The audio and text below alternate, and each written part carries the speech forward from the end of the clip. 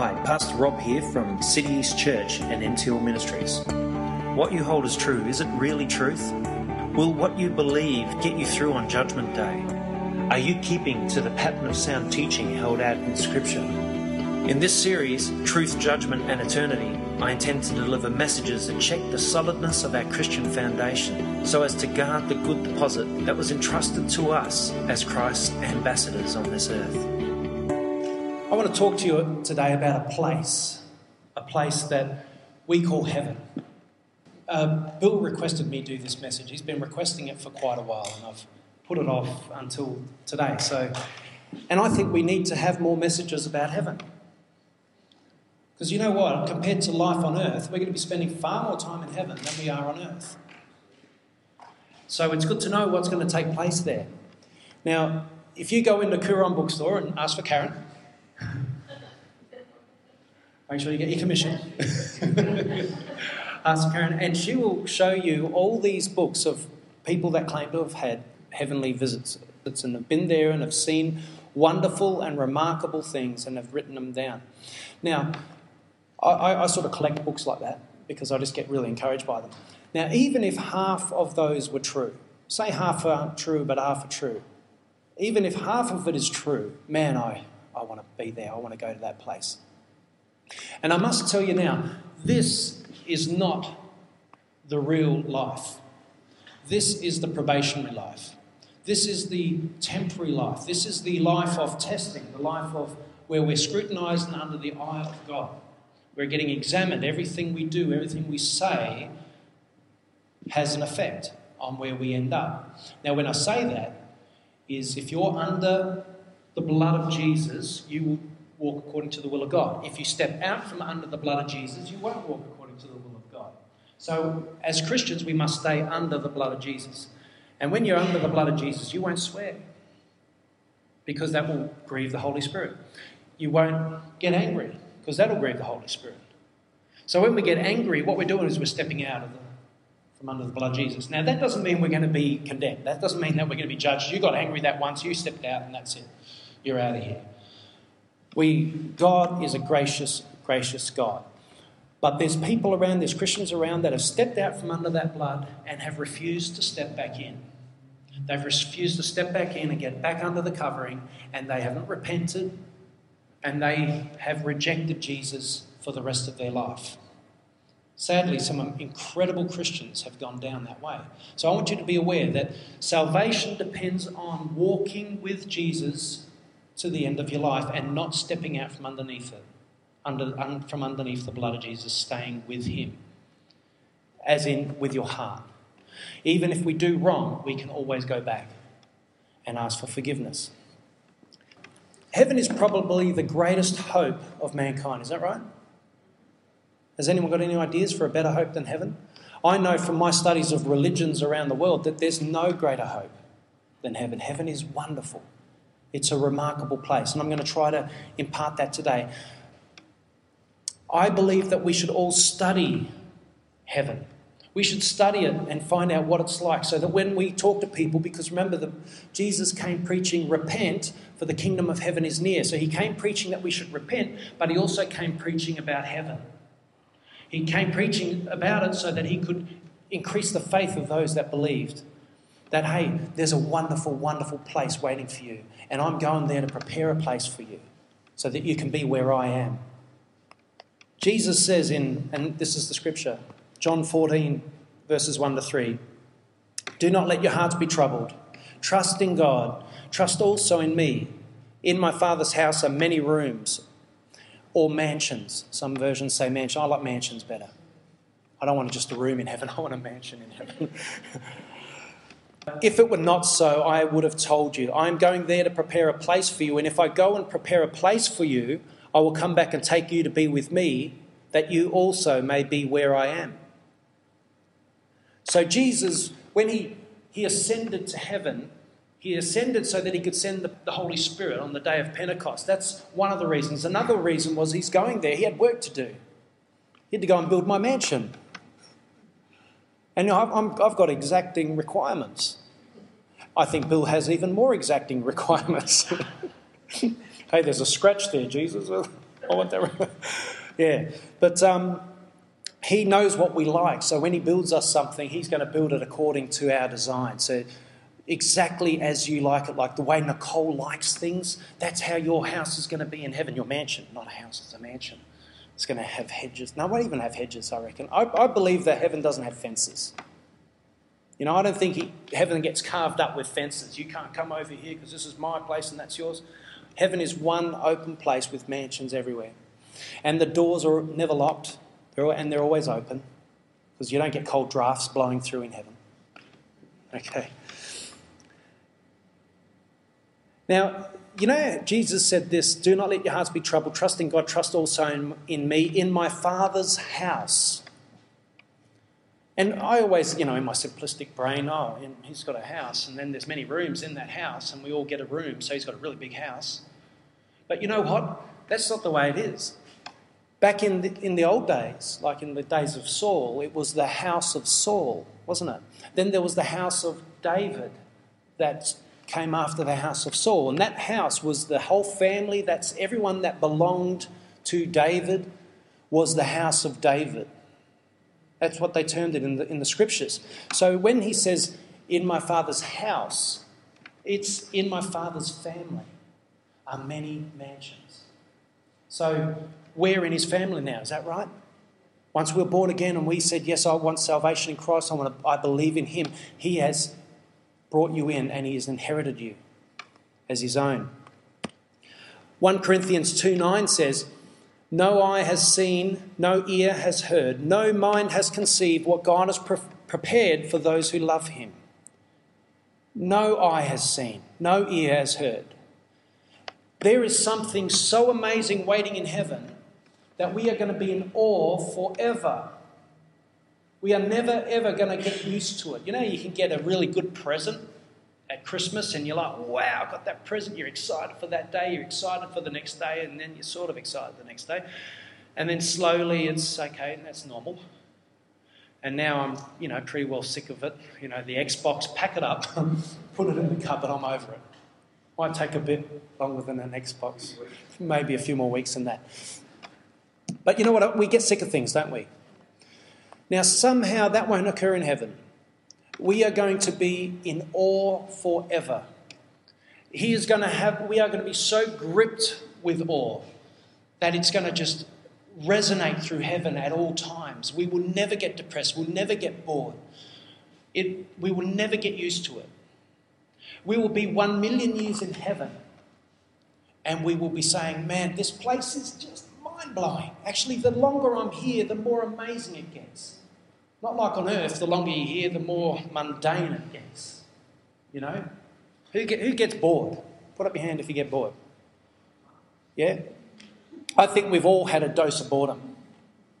You know what? In this day and age, with all the stuff that we have, kids are probably more bored than what we were as kids. They have all these computers and phones and Facebooking and everything else, and Mum, I'm bored. This is boring. Back in my day when we were kids, we had less. We still got bored, but we didn't get bored as frequently. You know, I never got used to climbing a tree. I always thought it was magic, climb a tree. I'm up the top.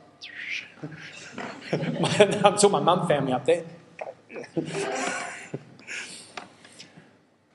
Heaven is referred to as a gift.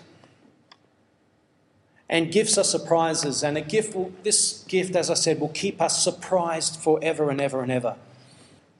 I'm going to attempt to describe to you the beauty and the glories of our heavenly home, but I want to mention something of the processes of entering into heaven. Will everyone go to heaven? Unfortunately, they won't.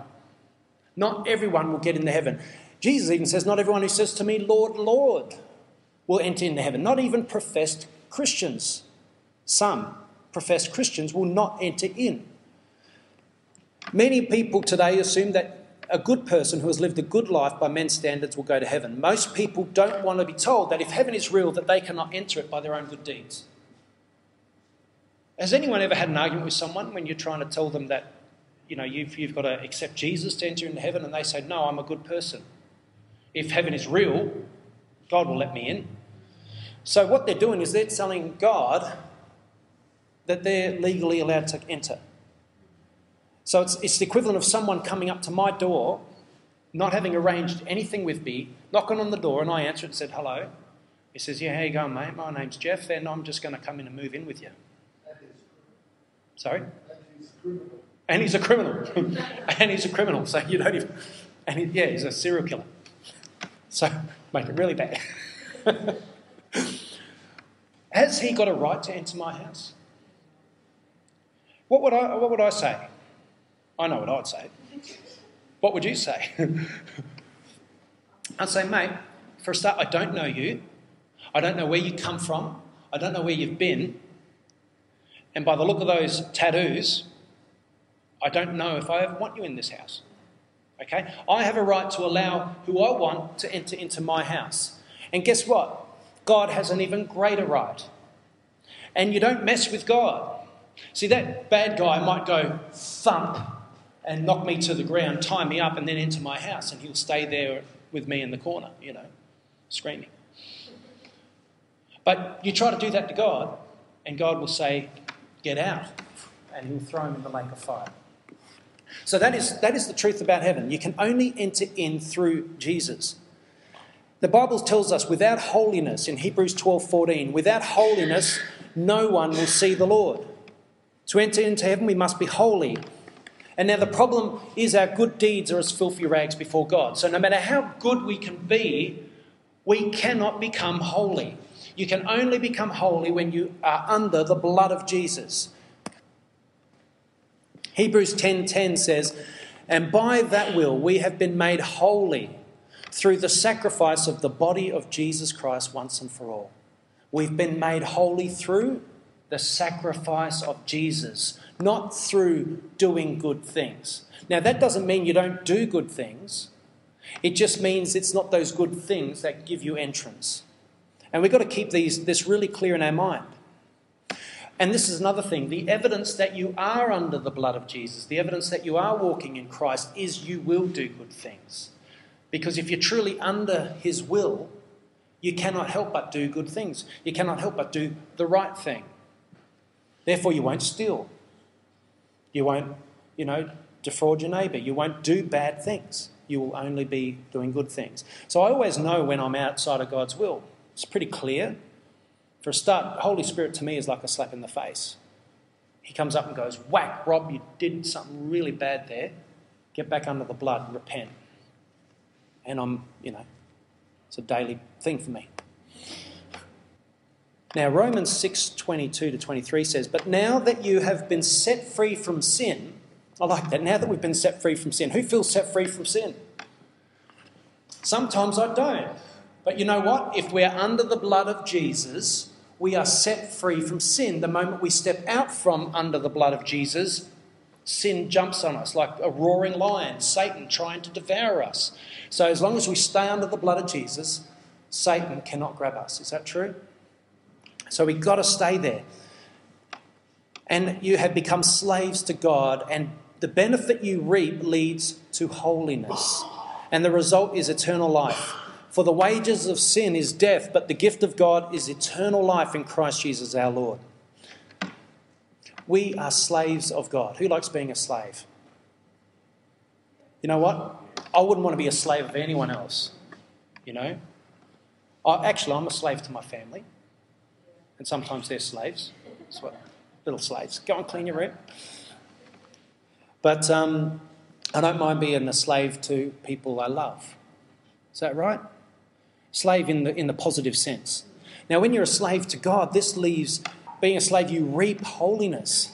So you reap holiness. Holiness becomes a harvest in us when we are slaves to God. Who wants a harvest of holiness that you can reap? We need that.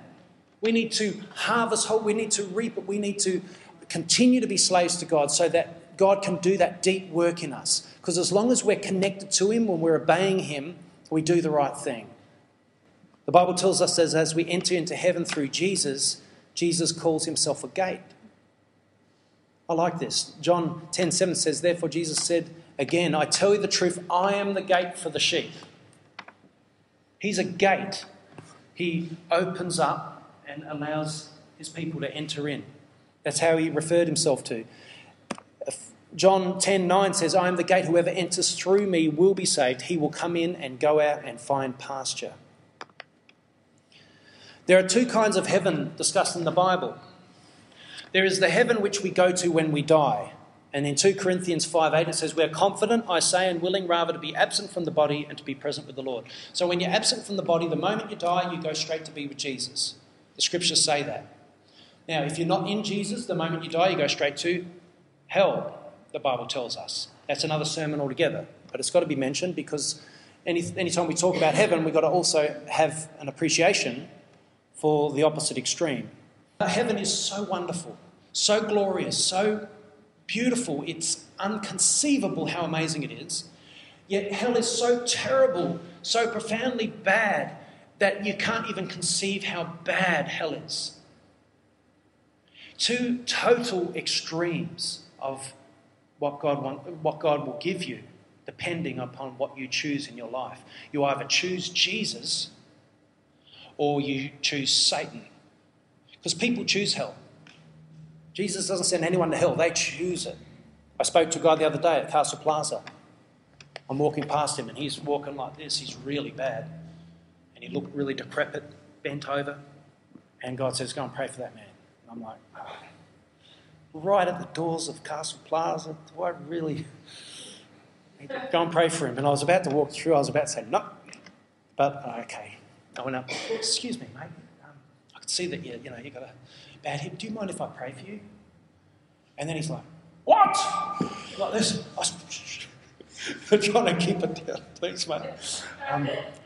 I just feel that to ask you, and someone starts stuttering like that. Do you mind if I pray for you? And he just gave it to me. No, I don't need that. Carries on. And he really got stuck into me. And I'm like, all right. No worries. God bless you. Walk away. Thanks, God, for that. Put me in that situation. So I'm used to it. But he chose not to step into Jesus. He chose not to accept God. He even said to me, I don't have time to think about God. And you know what? He's going to have a lot of time to think about his bad decisions if he doesn't turn to Jesus. And we've got to keep this in mind. It's a hard message, but it's the truth. We can't dodge it. Hell is real. Heaven is real. More real than we are. We're going to spend more time there than we are here on this short space of time. This life is short, fleeting. And for some people, it fleets even quicker. Do you know, Johnny knows a lot of kids that have been killed in car accidents, teenagers, doing crazy stuff, wax, Stobie pole wrapped around, they're all messed up and they're dead. Many kids, he's said, oh, this kid, I knew him and, he's dead. Life is fleeting. We must make the correct decision while there is still time. And even teenagers and 20-year-olds have to make the right decision. So there's two heavens. One is we enter the heaven that exists now. We enter by our spirit on death. We just go straight there.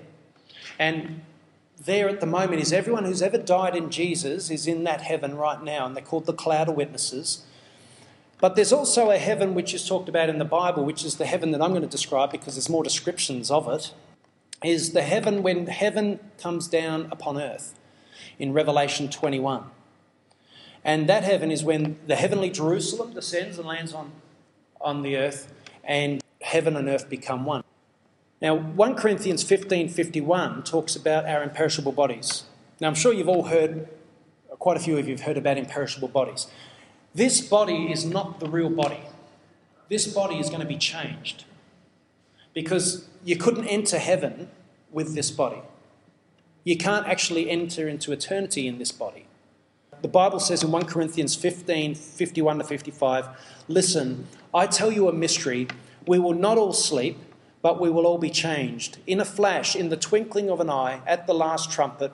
For the trumpet will sound, the dead will be raised imperishable, and we will be changed. For the perishable must clothe itself with the imperishable, and the mortal with immortality. When the perishable has been clothed with the imperishable, and the mortal with immortality, then the saying that is written will come true, death has been swallowed up in victory. Where, O death, is your victory? Where, O death, is your sting? Now, the last trumpet is the trumpet that blows just as Jesus returns. The seventh trumpet is blown, Jesus comes back. And then it says the dead in Christ will rise first in their imperishable bodies, because as Jesus resurrects them from the grave, they will be raised up in their imperishable bodies. And then those that are living in Christ will also be lifted up straight after that, and we will be with the Lord forevermore. But we will also be changed, as it says here, within the twinkling of an eye, into our imperishable bodies. And imperishable bodies are just bodies that cannot perish. They can't perish. There's no chance of it. And then we'll become new creatures. The Bible says we are new creatures now, doesn't it? We are new creatures in Christ. But let me just say, we are the seed of a new creature. In 1 Peter 1:23 it says, "For you have been born again, not of perishable seed, but of imperishable, through the living and enduring word of God." So we are a seed. We're going to be sown into an imperishable body. So you're going to look like you do now, but just far better. I'm going to be amazing in heaven. You're going to want to see me. You're going to, "Where's Rob? I just want to look at him." Okay, big-headed pastor. So this body is not the real body. It's a seed. We're a seed. You look at a seed and then you look at a plant that it becomes, and they're two different looking things, aren't they? So this seed is going to be planted. We're like little embryos. We could say we're an embryo of our future self. John 10:28 says, "I give them eternal life and they shall never perish, and no one will snatch them out of my hand." 1 John 5:11 says, "And this is the testimony, God has given us eternal life, and this life is in his Son." Isn't that amazing? We are new creatures in Christ, eternal creatures right now, but we must remember we're the seed of the new creature. Because I tell you what, I am not the new creature in the sense that, I'm fallible. The imperishable me will be infallible. Because God's going to take out sin. He's going to remove sin from my flesh. And that's going to be part of the imperishable. Because the reason is when Adam and Eve first stepped in the garden, they were imperishable. They couldn't die. They were immortal. But from the moment they ate from the tree of the knowledge of good and evil, that fruit entered their body. It became part of their flesh. Now sin is in them. And from that moment, their body was perishable. So we're going to be transformed back to what we should have been if Adam and Eve had never eaten the fruit. Ephesians 2:19-20 says, "Consequently, we must understand this. You are no longer foreigners and aliens, but fellow citizens with God's people and members of God's household, built on the foundation of the apostles and prophets, with Christ Jesus himself as the chief cornerstone." When it says built on the foundation of the apostles and prophets, it's telling us that our faith in the scriptures, which we've accepted as written by the apostles and prophets, gives us this confidence to believe that we are members of God's household. Who believes that the Bible, that this book, is the Word of God? Yeah? Now, there's discrepancies about translations, isn't there? You always hear it. King James is better. You know what? No translation is exact to the original. You know what's the most exact translation to the original? The original. If you really want to know it, read the Greek or read the Hebrew. Because no translation is perfect. But the essence of it is. All right? The thoughts of it is. There's certain translations I wouldn't go near, but generally the essence of it is, I'll believe the same thing. Now, there are better translations than others. I like Amplified. I find it not a good pulpit version to read because it's very in-depth and can sometimes confuse people. And the NIV I find is a nice, easy way to translate the scriptures to people. Does that make sense? In essence, the Word of God is the Word of God, and we must stand on it. That's our foundation. Now, Philippians 3:20-21 says, "But our citizenship is in heaven, and we eagerly await a Saviour from there, the Lord Jesus Christ, who, by the power that enables him to bring everything under his control, will transform our lowly bodies so that we will be like his glorious body." Isn't that wonderful? He's going to transform, and that's, again, turning into our imperishable bodies. Now, just one last thing before I just go into the heaven account, just quickly. Who believes that, you've heard many ministers talking about, and I've actually preached it as well, that in eternity we're not governed by time? Who's heard that? Right now I've heard that. Eternity, because God is outside of time. And he created time, therefore when we enter into eternity, well, we're not governed by time. Now logically, you think about this. God created time. We are a creation of God, and to be a creation, we are also under time. God is outside of time, but we're not God, so how can we step outside of time with God? God is from the beginning to the end. He's seen it all. So God is everywhere in between at once. Creations cannot do that. Angels cannot do that. We cannot do that. We can only tell the future because God tells us the future if he chooses us. Or he'll tell his angels to come and give us a message about the future. But that's because God's already seen it. So humans are under time. And I'll explain that from the scriptures as well. Theologian Rick Rudd said about time in heaven, many wonder if in heaven we will be subject to time, but there is really no reason to believe we will not be. To be infinite in relation to time is an attribute only God can possess. We know that Scripture speaks of months in heaven. In Revelation 22:2, where the tree of life, which is along the river of life, and it bears fruit every month. A different fruit every month. And when I used to read that, I used to think, hang on, I thought we were outside of time. No, in heaven there is time, because every month there'll be a new fruit. And also, it talks about ages to come in Ephesians 2:7, in ages and upon ages in heaven. Certainly also music, which will be sung in heaven, requires a temporal mode of existence. Music requires time. I'm a music teacher. I know it requires time because I've heard it when it's not played in time. A lot. It sounds terrible. Time is required, good time, to make music sound right. It seems apparent also that in heaven we'll be aware to some degree of what is transpiring on earth. So people in heaven now are aware. And you also hear that they're talking about those coming up saying, when, O Lord, are you going to do this? In the book of Revelation. How long? How long? So they're talking about time and asking God what's going to happen in the future. So that sort of, I think, settles it. There's a lot more you can study on that.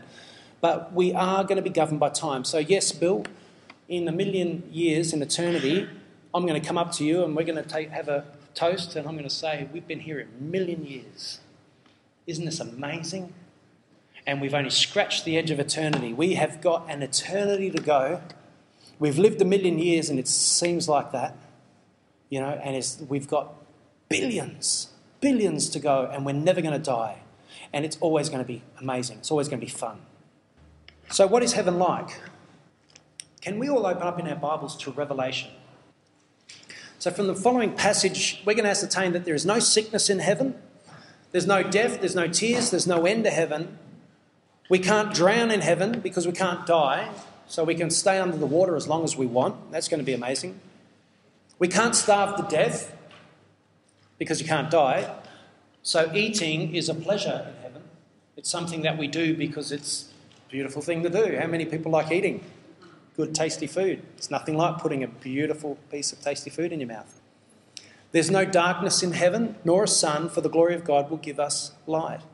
Nor do we need sleep, because we will never fatigue, but I believe sleep will be granted us because it's a wonderful experience. Who enjoys sleep? Who loves a really good sleep? I'm just going to read through from Revelation 21.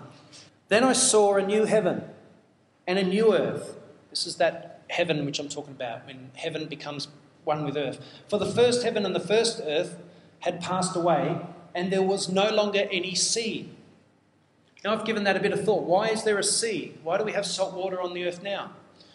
When you've got an infection, salt water is good for the infection, isn't it? Rub some salt water in it. It's like an antiseptic. Well, the earth is one big infection. So God's wrapped it with sea in his wisdom because it purifies the earth that it surrounds. But because God's going to purify everything, we won't need the sea anymore. I saw the holy city, the new Jerusalem, coming down from out of heaven from God, prepared as a bride, beautifully dressed for her husband. And I heard a loud voice from the throne saying, "Now the dwelling of God is with men, and he will live with them. They will be his people, and God himself will be with them and be their God." How amazing is that? God will be with us. You know, at the moment, we worship an unseen God. Is that true? When we're worshipping, we're just worshipping by faith. We can't see him, but we still worship him because we just know in our heart of hearts, even outside of all of our apologetic studies, we still know in our heart of hearts he must be real. Something in me, the Holy Spirit in me, testifies to his reality. But in heaven, you don't have to have that kind of faith. You will just worship him because he'll be right in front of you, smack bang in front of you. Jesus will walk up to you. God the Father will be there and we'll see his glory. And it says in verse 4, he will wipe away every tear from their eyes. So no one will have to cry any longer. There will be no more death or mourning or crying or pain, for the old order of things has passed away. And he who was seated on the throne said, "I am making everything new." This whole earth is going to be remade and recreated. Then he said, "Write this down, for these words are trustworthy and true." He said to me, "It is done. I am the Alpha and Omega, the beginning and the end. To him who is thirsty, I will give to drink without cost from the spring of the water of life." So this water of life is simply that. It gives life to everything. So have you ever drank a glass of water and you feel real terrible and you drink a glass of water hoping that's going to revive you in some form, make you feel good? You think, "I'm going to drink lots of water today," hoping it's going to give you... Because we're always hoping that water is going to give us life. Well, this water will do exactly that. He who overcomes will inherit all this, and I will be his God, and he will be my son. But the cowardly, the unbelieving, the vile, the murderers, the sexually immoral, those who practice magic arts, the idolaters, and all liars, their place will be in the fiery lake of burning sulphur, and this is the second death. You know that list of people who are in sin? That list, it is exhaustive. Everyone who has ever done anything wrong on earth will fall under one of those categories. It categorises everyone. There's not a list that it didn't cover.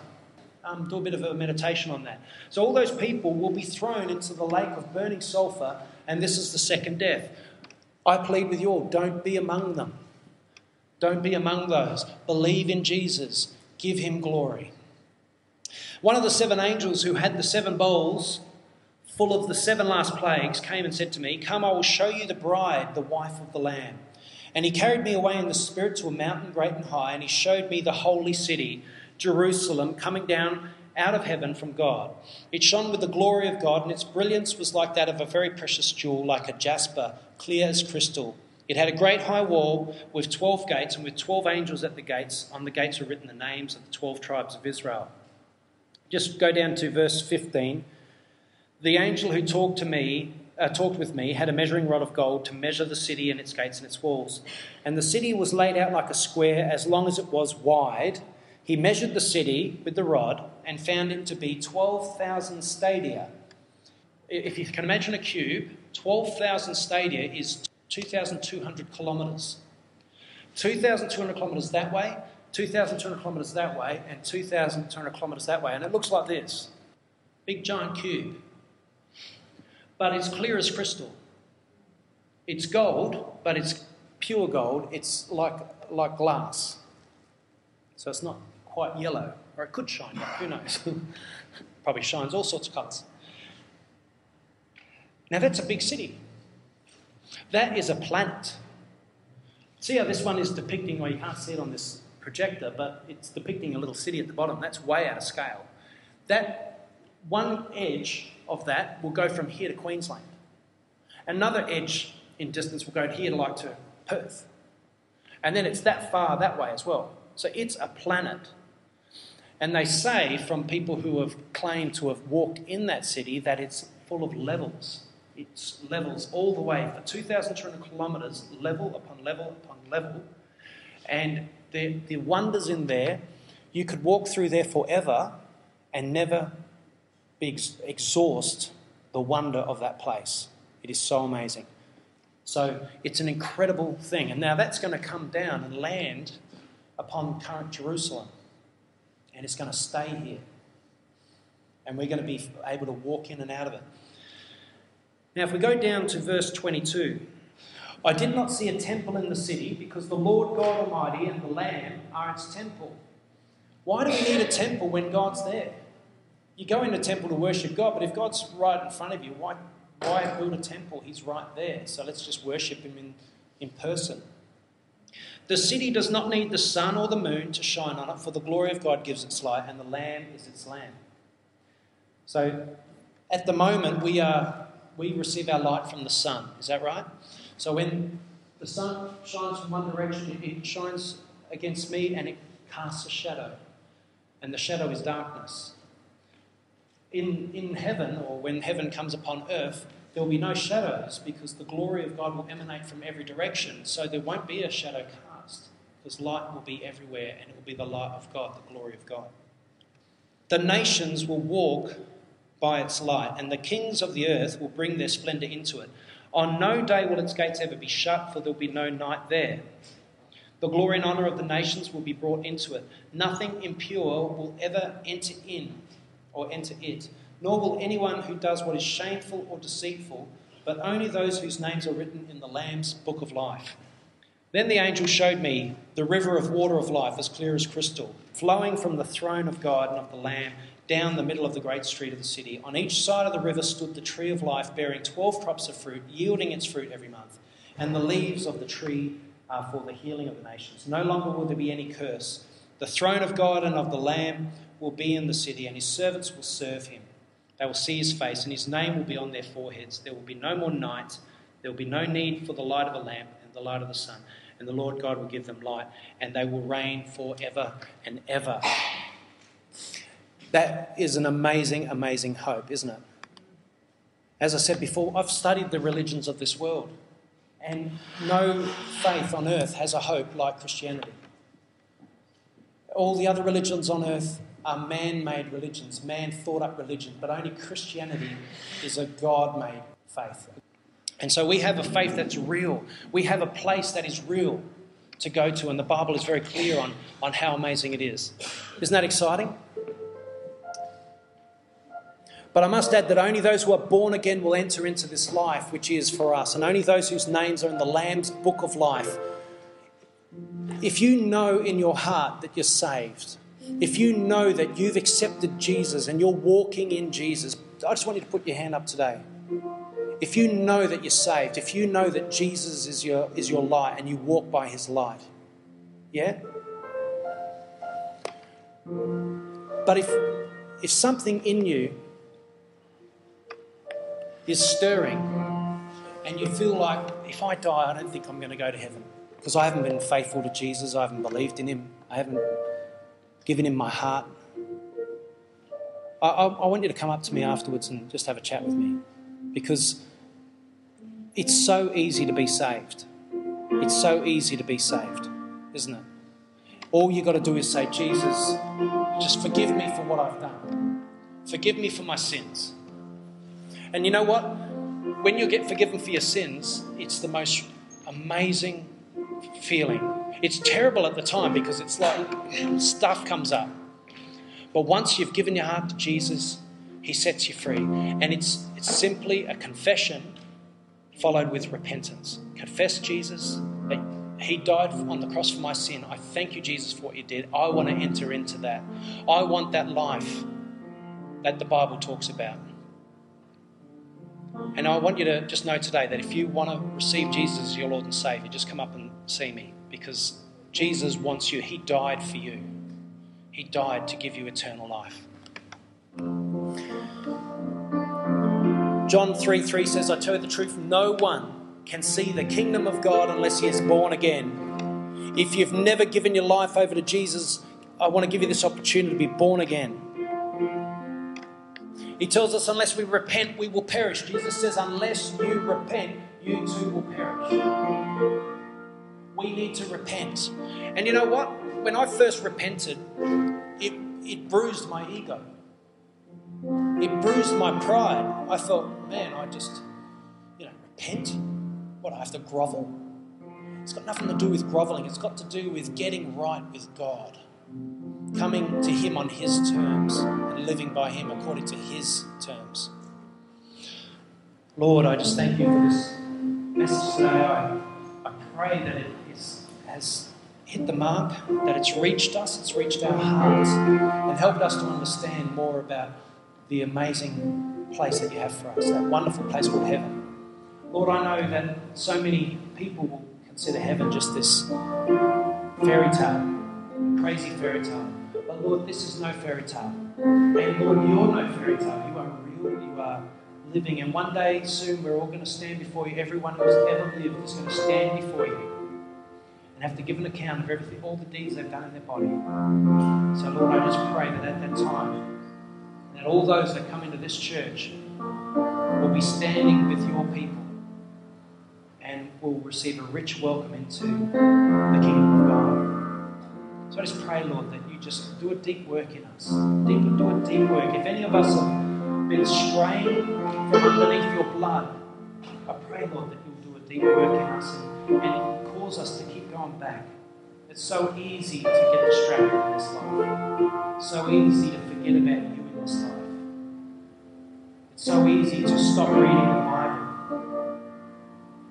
And Lord, I just pray that You will put that passion, that hunger back in our hearts to read the Scriptures, to pray, to seek Your face, to live for You with every drop of our being. And I pray this in Your wonderful name. Amen. Amen. Vina, thank You. Yes, thank You, Jesus, that we are able to enter that place with You when our time comes, Father. In the meantime, Lord, we ask that You help us walk and be holy as You are holy, Father. Lead us on the everlasting path. Thank You, Jesus.